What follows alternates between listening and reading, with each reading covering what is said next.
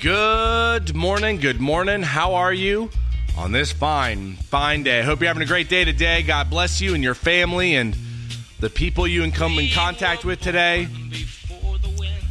I just pray that you're having a great day. Today is a day that God's made. We will be glad. We will rejoice in it. So rejoice in every single moment of the day.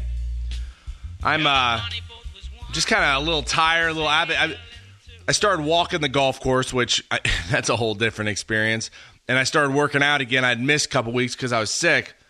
And man, am I getting wiped out. But God's energy is in me, and I'm going to just stick on that and absorb that. But today I was reading in Hebrews, and this has to do with God's rest. The seventh day is a rest day with God. He rested on the seventh day, and that's when everything grew. That's when the abundance came. And sometimes I think in life there's periods where you're stalled out. You don't really know what's going on. You're just kind of in a peaceful state. And I think that when we get into those states, your mind starts freaking out a little bit because you'll want to move. You want to go somewhere. But that's when God's abundance might be dumping on you, depending on how closely you're working with God. If you go to chapter 2 or chapter 4, verse 2, for unto us was the gospel preached as well as unto them, but the word preached did not profit them, not being mixed or blended with faith in them that heard it. I just think this is super important. Faith is believing what you hear. That's what faith means, believing what you hear. And you can hear the word, but it doesn't profit nearly as much as when you actually believe what you're hearing. You have to believe the word, even if you don't believe it. I go back to that. There's nothing better than to eat and to drink. Even if you don't think that there's something better, even if you believe there's something better than that, that's not the truth. It's not the truth. You got to change your mind. You got to start to believe what God's word is telling you. If you jump down to verse 9, there therefore remaineth a rest day to the people of God. For he that is entered into his rest, he also hath ceased or idled from his works as God did from his own. To be able to be at peace, knowing that God is working, and resting, knowing and resting and working to get to the point where you cease from your works and just let God move, it's not simple to do at all. But that's when you're going to start to see the multiplying. That's when you're going to start to see the abundance. Let us labor, therefore, to enter into that rest, lest any man fall after the same example of unbelief. The 40 years they stayed, the people of Israel stayed in the wilderness, didn't go to the promised land because of unbelief. They had to sit there. And their children went. If you follow God and you have belief, believing what you hear, you're going to move.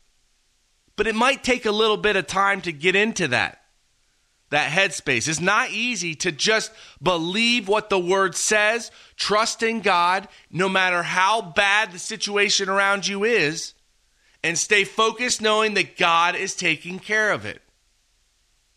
Verse 12, for the spoken word of God is living. First of all, think about it. It's living. This thing is moving. And if you read it, you'll understand. If you read it on a consistent basis, this thing is living. It works with you. It moves with you. It is powerful in strength and effectual in operation. When you hear the word of God and you start to apply it in your life, you're going to understand this part. When you start to change what you think into what God says, you're going to see how powerful an operation this thing is. It moves and is sharper or more cutting above any two-edged sword, passing through even to the act of dividing of soul and spirit. Now, this is not just the differentiation between the flesh and the spirit, but it's also the fleshly, or this cosmos, and the spiritual world that's going on. You can lift things up in the name of Jesus Christ. You can slow down and calm down in a situation by commanding in the name of Jesus Christ that it does that.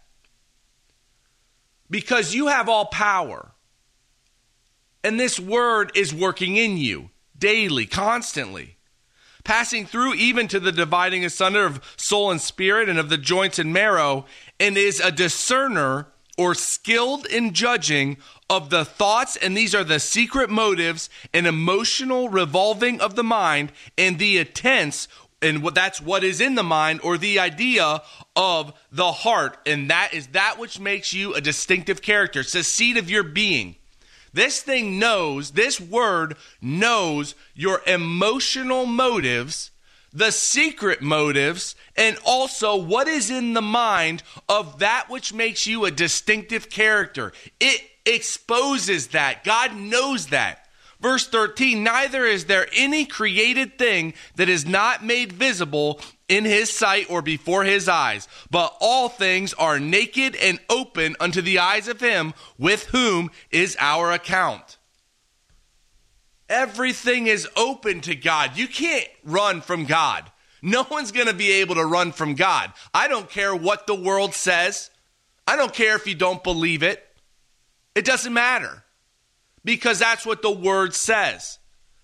That's where that godly grief comes from. It moves you to a change in moral position because it knows your motives. It knows the ideas of what's going on. And it knows that which makes you a distinctive character. It knows who you are. That's what the word does. And God knows who you are. You can't hide from it. But what that does is allows you to rely on God. Because God loves you. It's not out of judgment. It's out of love. He's working with you constantly in love. So he can see your heart. He knows what's going on with you. And he's pouring his love into you to help you through any trying time and any decision you have to make. He loves you. He's there for you. Set down your own works and start following God. It's going to change your entire life. It's going to change how you feel. It's going to change what you think about. And you're going to look back being blessed the moment you started to choose it. Have a phenomenal day today. Pray the big prayers. Lift everything up in the name of Jesus Christ. Have comfort knowing you have a God who knows you and loves you. And he's poured his spirit into you that you know his love and have the same. Have a great day today. God bless you. And I'll talk to you tomorrow. Yeah, the bonnie boat was one as we sail into the mystic.